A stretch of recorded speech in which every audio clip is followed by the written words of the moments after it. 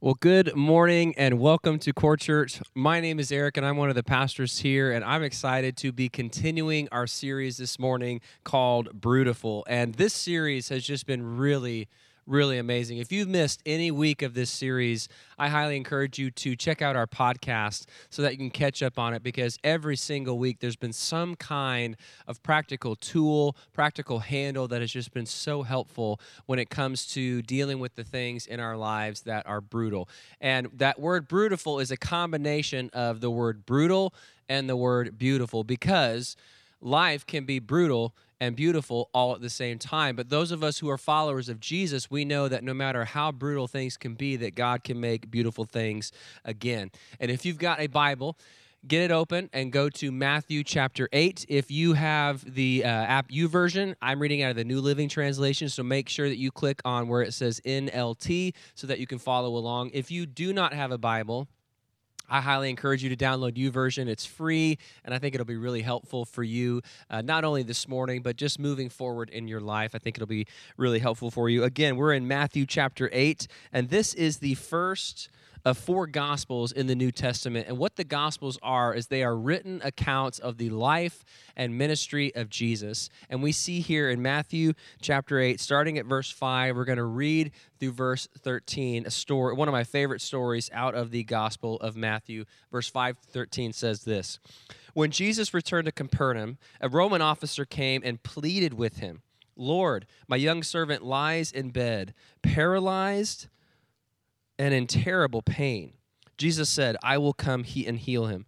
But the officer said, "Lord, I am not worthy to have you come into my home. Just say the word from where you are, and my servant will be healed. I know this because I am under the authority of my superior officers, and I have authority over my soldiers. I only need to say, 'Go,' and they go, or 'Come,' and they come. And if I say to my slaves, 'Do this,' they do it." When Jesus heard this, he was amazed.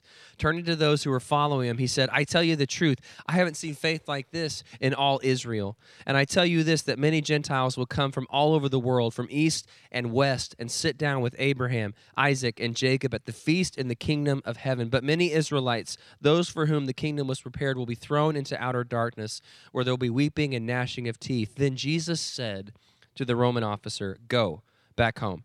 Because you believed, it has happened." And the young servant was healed that same hour.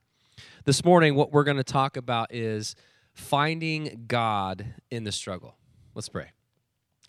God, thank you for this morning. I thank you for this chance that we have to gather. And I pray that as we continue to look at this story and open your word, that it will help us, and it'll help us continue to find you in the struggle, in the brutal, in the things that we experience that are just hard. And we ask for your Spirit to move during this time, and that your word would be made fresh. In Jesus' name, amen. Well, life is brutal. Life is beautiful. Life is brutal. And you've got to wonder where these combinations of things first started. Like, now that it's summer, there are snow cone places everywhere. And my question is, who was the first one to have the idea to put the flavors banana and peach together to make a snow cone? Or how about this, the combo of chocolate and peanut butter? Or what about this, peanut butter and hot dogs, ice cream and french fries, watermelon and salt, chicken and waffles, pizza and ranch, sriracha sauce, and anything? Like basically anything you can put sriracha sauce on. Someone somewhere had the idea of two different things coming together that make something entirely new. And for those of you that need an example that isn't food related, an easy one is, think of a marriage. It is two different people from two different backgrounds, from two different walks of life, from two different separate families coming together to make one new family, one entirely new, different thing. When I was in college, I made a discovery. One morning, I was going to the Commons for breakfast, and I chose orange juice as my drink of choice for breakfast, but I also had a systematic theology class at 8 o'clock in the morning, and I knew that I needed some kind of caffeine to keep me going and focused throughout that class. Otherwise, I was going to fall asleep. I'm sorry to my professor if that ever happened while you were teaching. Probably did. But the coffee machine was broken, so I had to go for the Dr. Pepper. Now, I'm sitting there and I'm enjoying my orange juice, I'm enjoying my Dr. Pepper, I'm enjoying my breakfast, and I realize that I've got to speed it up and cut it short. Otherwise, I'm just going to be late for my class and the whole day is just going to be derailed. But something that you need to know about me, if you don't already know this, is I hate wasting food. Anything that I'm eating, anything that I'm drinking, I just hate to waste it. So I scarfed my food and I realized I had half a cup of orange juice and I had half a cup of Dr. Pepper left. So what did I do? I mixed the two of them into one cup and I drank it as I walked across campus. And come to find out, it's actually pretty incredible. I mean, it's not the best thing to look at. I'll give you that. Okay, the color is really gross, and the pulp that's in the orange juice makes it look like it's got a bunch of food floaties in it. I get it. That's gross. But the taste of it is actually really incredible. And here's what you need to do if you're thinking, I got to try that. I know there's people out there that are hearing this, and they're going, I need to try that. I have to try that. Like, it is my task for this afternoon. Here's what you do. You mix the ratio, half and half. The more pulp, the better. It's going to look worse, but the more pulp, the better. And if you're hearing this and you're like, that is disgusting, I can't believe you would even do that, I'm never sending my kids to college, don't knock it until you try it. Like, if you say that it's disgusting, but you've never tried it, you can't say that. That's what we say to our boys when we're having dinner, and they're like, I don't like this. It's like, you can't say you don't like it because you've never tried it. So don't knock it until you try it. Give it a shot. I call it Dr. Juice. And if I learned anything in college, it was how to mix Dr. Pepper and orange juice just perfectly. But it was two different things coming together to make something entirely new. And when we hear the word brutiful, that's what it is. And brutiful really sums up life. Life can be brutal. Life can be beautiful. And something that I heard years ago and that I refer to often, I've never forgotten, is when someone said this: you are either headed into a brutal season, you're in the middle of a brutal season, or you're coming out of a brutal season. And that's the cycle of life. There are heavy seasons that we experience, but then there are seasons of peace. Imagine it like a balloon. Okay, the balloon is expanding and expanding and expanding. And those are kind of just the brutal seasons of life. They can kind of seem like it's one after the other. And just before we think it's about to pop, the pressure is released, and that is the season of peace that we experience. When we were planning this series, Pastor Brad asked me to take this specific topic of what it looks like to find God in the struggle, because when it comes to what this last year and a half has looked like for me, there have been some struggles. There have been some ups, there have been some downs, and there have been some brutal things that have happened. And it seemed like for me, it was literally one thing after the other. And as I say that, I know that you're all tracking with me, because this last year and a half hasn't been anything that we expected it to be. There are brutal and beautiful things that we've experienced. Things that I have experienced that have left me scratching my head thinking, what was the point of that? Like what was the overall purpose? Most of the time I didn't think that there was one. What did I have to gain or learn from that experience? And again, I was scratching my head to try to answer all of these questions. And when it comes to the pain, when it comes to the struggle, when it comes to the brutal things that we experience, whatever you label it as, there's a question that we all ask. There's a question we all ask when we come up against those things. And this is one of those questions that isn't new to us, okay? It's not new to our generation. It's been asked before, and it will continue to be asked. It's the question we ask when we're in the middle of the struggle, when we're in the middle of the brutal, when we think that there's no way to understand what is happening, and there's no way to understand why it's happening. We ask the question, how do I find God in all of this mess? How do I find God in all of this mess? And maybe you're thinking, as you hear that question, that it's not a question that you ask, it's a statement that you make. And the statement that you make is, God is not in this struggle. God is distant. God is not here. Either way, at the end of the day, we're craving some kind of resolve. We're craving some kind of response, some kind of reason to the madness. Like, what is it? What's going on? Why is this happening? What does this mean? And that comes from asking this question: how do we find God in the struggle? How do we find God in the thick of the brutal things that we are experiencing? Not after the struggle, right? Like, not 6 months after, and somebody comes to us and says, hey, think about it. 6 months from now, you're going to insert blank. Like that's sometimes just the worst thing that we can hear when we're in the middle of the struggle. We're in the struggle. So how do we find God in the struggle, in the here and now? And maybe a question that you're thinking is, can we? Like, is that even possible with everything that I'm experiencing? And not just in my personal life, but then what's happening around the world. Like, can we find God in the struggle? Let's look back at the story. Look at Matthew chapter 8, verse 5 through 6. When Jesus returned to Capernaum, a Roman officer came and pleaded with him, "Lord, my young servant lies in bed, paralyzed and in terrible pain." What I love about this story is the response of the Roman officer. He shows us the first thing to do when it comes to finding God in the struggle. And what I love about what this story records is how he has a young servant who's in terrible pain, and there's nothing that the Roman officer can do for him. Like, there's absolutely nothing that he can do, which is important to point out because this man, this Roman officer, is a man of authority, which means that if there was something that needed to be done, if there was something that needed to be fixed, if something needed to happen, all it took was a couple commands, and it happened. And here we find the Roman officer in a situation that he's not able to figure out, that he's not able to command his way through. And he shows us the first thing to do in finding God in the struggle through his response. The first thing we do is we look for God. We look for God. When we're in the struggle, we look for God. And it can be tempting to think that because we're struggling, that because we're experiencing that brutal thing, because we're wandering in the wilderness, whatever label we put to it, we can think that when we struggle, that God is absent. And it can be tempting to think that God is not with me. But what we see from this Roman officer is that he knew who Jesus was. And he knew that Jesus was close. So he went to look for him. Like, that was his initial reaction to the realization that there was nothing in his power to change this situation. His initial reaction was, I've got to find Jesus.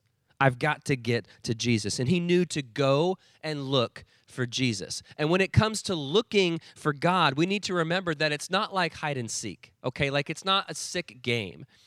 It's not this game that God plays with us like a trick, like we just don't know where to go, we just don't know what to look for. That's not what this is like. When we think about seeking God, like, what does that mean? It means that we give our attention, we give our focus to God. And we have to remember what Scripture says about who God is. And we have to remember about what Scripture says about the presence of God in our lives. And I'm going to throw these at you quick. They're not going to be up on the screen. So maybe write just a little bit of these down so that you can Google them and find them later. But here are some scriptures about God's presence in our lives. Scripture says that he is ever present and ready to help in times of trouble. In the Psalms, it talks about how he is close to the brokenhearted. It says that he is closer than a breath. When God speaks to Elijah, how does he speak to him? After the earthquake and the fire, he speaks to him in a whisper. Why does God whisper? Again, it's not a game. It's not because he wants to make things hard to figure out or confusing to hear. But think about it. When someone is whispering something to you, what do you do to make sure that you hear it? You lean in, right? God whispers because he's close. The Roman officer was a man of authority, and his initial reaction was to go to the man of authority. He knew that Jesus was the Son of God. He had heard the stories. He knew what had happened, what he was capable of, and that's who he went to look for. It's like when we go to the manager, when we're in a restaurant or we're in a store and we just can't seem to figure out what we need or find what we need or resolve some kind of situation. I need to see the manager. Why do we do that? Because we know that the manager is the person in authority. This Roman officer, again, he knew the way that authority worked, and he went to the man who was going to get things done. So the first thing we do to find God in the struggle is we look for God. And the next thing that we do when it comes to finding God in the struggle is this. Look back at Matthew 8, 7 through 9. Then Jesus said, I will come and heal him. But the officer said, Lord, I am not worthy to have you come into my home. Just say the word. I love that. Just say the word from where you are, and my servant will be healed. I know this because I am under the authority of my superior officers, and I have authority over my soldiers. I only need to say, go, and they go, or come, and they come. And if I say to my slaves, do this, they do it. The second thing that we do when it comes to finding God in the struggle is we look to God. We look to God. And I love how the Roman officer responds, just say the word. The Roman officer realized the power that Jesus had, the authority that Jesus had. And he knew that because he was in proximity of Jesus, that anything was possible. He knew that all he had to say for the situation with his servant to resolve itself was to just say the word. The faith that this soldier has is incredible. And he looks to Jesus as the only source of hope for things to change, and he knows that all Jesus has to do is speak. Me personally, the way that I would respond to this, I would say, speak. I mean, I'm down the street and I'm around the corner. Like it's quite the distance. Like, how about you follow me and I'll show you where he is. You can come in, you can lay hands on him, you can pray for him. You can maybe try the spit in the dirt thing again. Like, we can maybe figure that out if that's something that needs to happen. But the faith of this officer is coming from a few things. And the first thing that's coming from is that he knows who God is. And as we see in the story, for this Roman officer to reference Jesus as Lord and for him to know that all he has to say is a word, he knows who God is.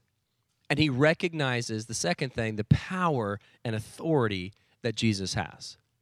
And when it comes to us, when it comes to our faith, and when it comes to the way that we respond to struggles, we can have that same kind of faith. We just need to go back to the beginning of the story.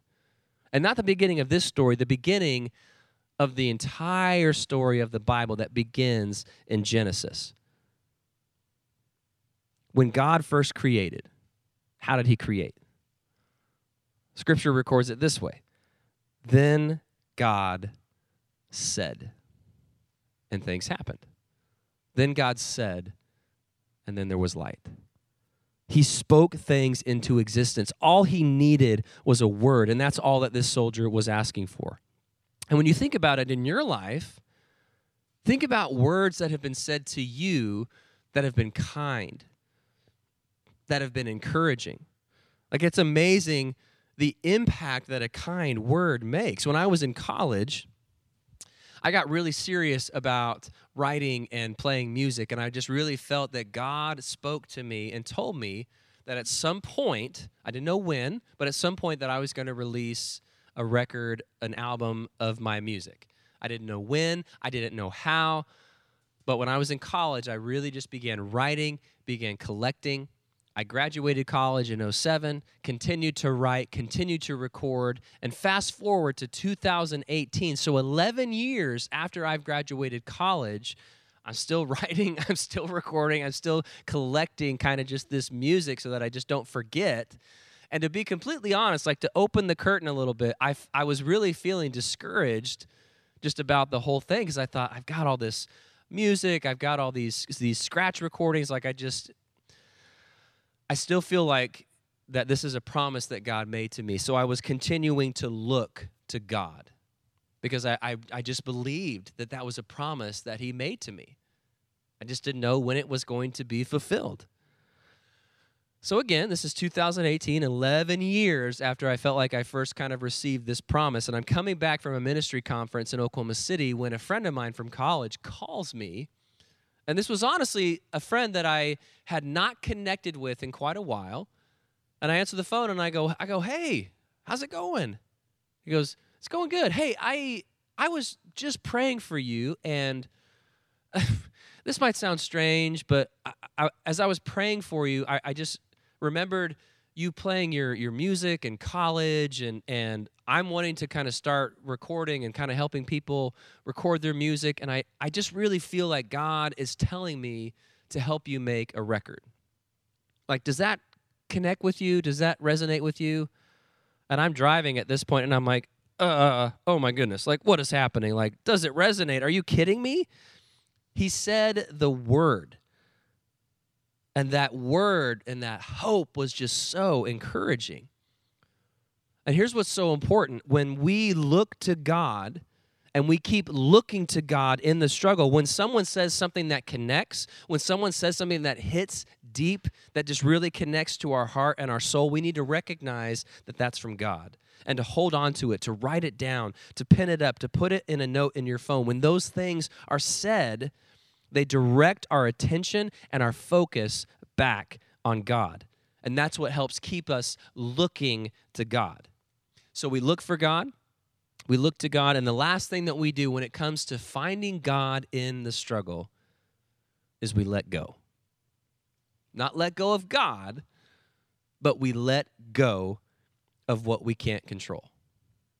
Again, when we look back at this story, we see how the Roman officer, that's what he had to do. He had to let go of control. He had to let go of his pride. He recognized his failure to not be able to help this young servant in the way that he needed. He realized that he could not help him. There was nothing that he could do that was going to help this servant get what he needed. There was no way for him to heal this servant. So he had to let go of his control and let God do what only God could do. And think about how this might look.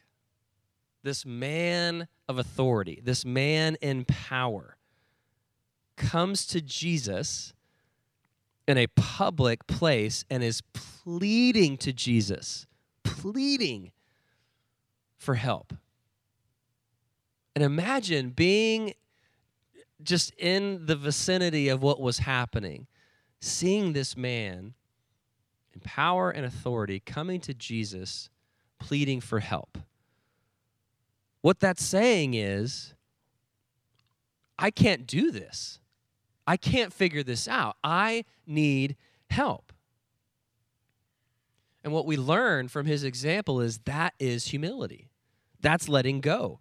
And we need to do the same. We need to let go and realize that there are just things in life that we cannot do, that we cannot figure out. We need to go to a doctor. We need to go to a friend. We need to go to a pastor. We need to go to our core group and say, look, I can't figure this out. Like, I've tried this. I just don't know what to do. I need help. And if I'm being honest, just let me pull back the curtain even further. This is the hardest part for me, is letting go. Because sometimes this concept of control that we think we have and is the only thing that we're holding on to, it's what we think is going to be the most helpful if we continue to hold on to it, but this story teaches us otherwise, right? The story teaches us otherwise. About a year ago, I realized that when it came to my health, that my health was just upside down. Like, there were just a lot of things that were going on. And so I began to keep a note in my phone about just the different symptoms that I had. Type it in these symptoms. I feel this way. This is happening. I've got this headache. I'm dizzy, blah, blah, blah, blah. I'm just writing all these symptoms down. And so what did I do? I collected these symptoms and I took them to my doctor. And I showed him this note that was on my phone, and I said, this is what's going on. And I just kind of scrolled through so that he could read it. And then I pulled up the page on Google, and I go, and this is what Google says is going on. Like, I've seen Dr. Google, and I'm just coming here for kind of a second opinion. Actually, I'm coming in here for you to confirm what I already know to be true. And the list of symptoms that I was having, they were headaches, dizziness, chest pain. I would stay awake for 2 to 3 days at a time until I just literally crashed. I was having heart flutters, heart palpitations. I mean, you name it, and my heart was doing it. And I'm just writing all of this down, and I walk into my doctor after he reads those symptoms, and I'm like, I'm having heart attacks. I know I'm having heart attacks. This is what I feel. This is what Google says. I'm having heart attacks. And he goes, all right, let's not jump the gun here. Just slow down. Put your phone down. I have some questions for you. I'm like, all right, I'm prepared for this. I know what needs to happen. So he begins to ask me these questions, which weren't really satisfying because I knew everything that I needed to know about what was going on. And I said, this is how I feel. This is what's happening. I'm having heart attacks like you don't understand. And he goes, okay, well, we're going to test you for this. So over the next few days, over the next few weeks, I mean, I was poked, I was prodded, I was scanned. I had to wear one of those box things with the sticky patches all over it. And wouldn't you know, all of that came back to say that my heart was fine. My chest was clear. My heart was perfect. My doctor said, you do not have any problem whatsoever with your heart. And I was like, great, but what is this? Like, what's going on? Why am I feeling the way that I'm feeling? Why am I feeling like I'm having a heart attack? I needed some kind of answer. I need some kind of response. I needed something to resolve the feeling and the situation.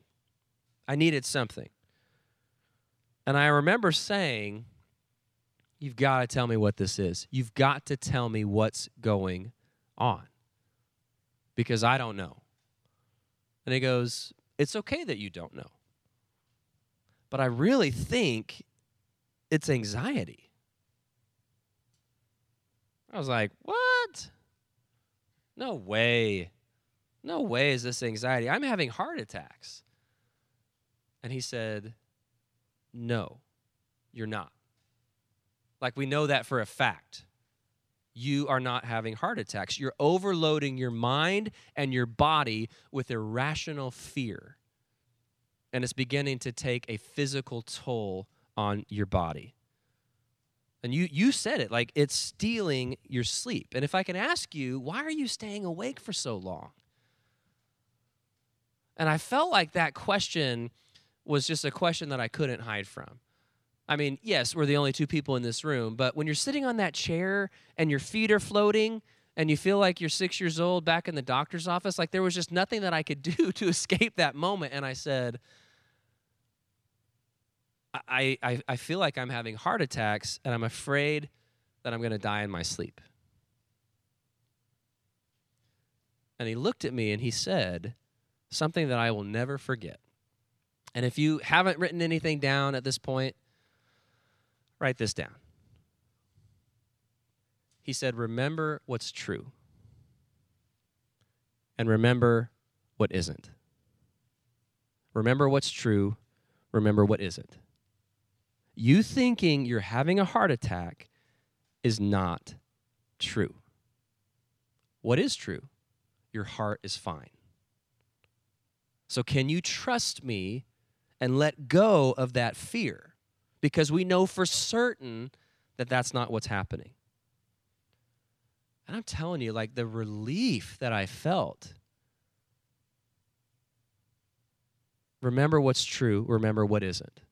And for me, that day was the beginning of my journey to better understand my mental health and what I needed to do to best help myself through medication, through therapy, through being open and honest about how I was feeling. But it's been hard.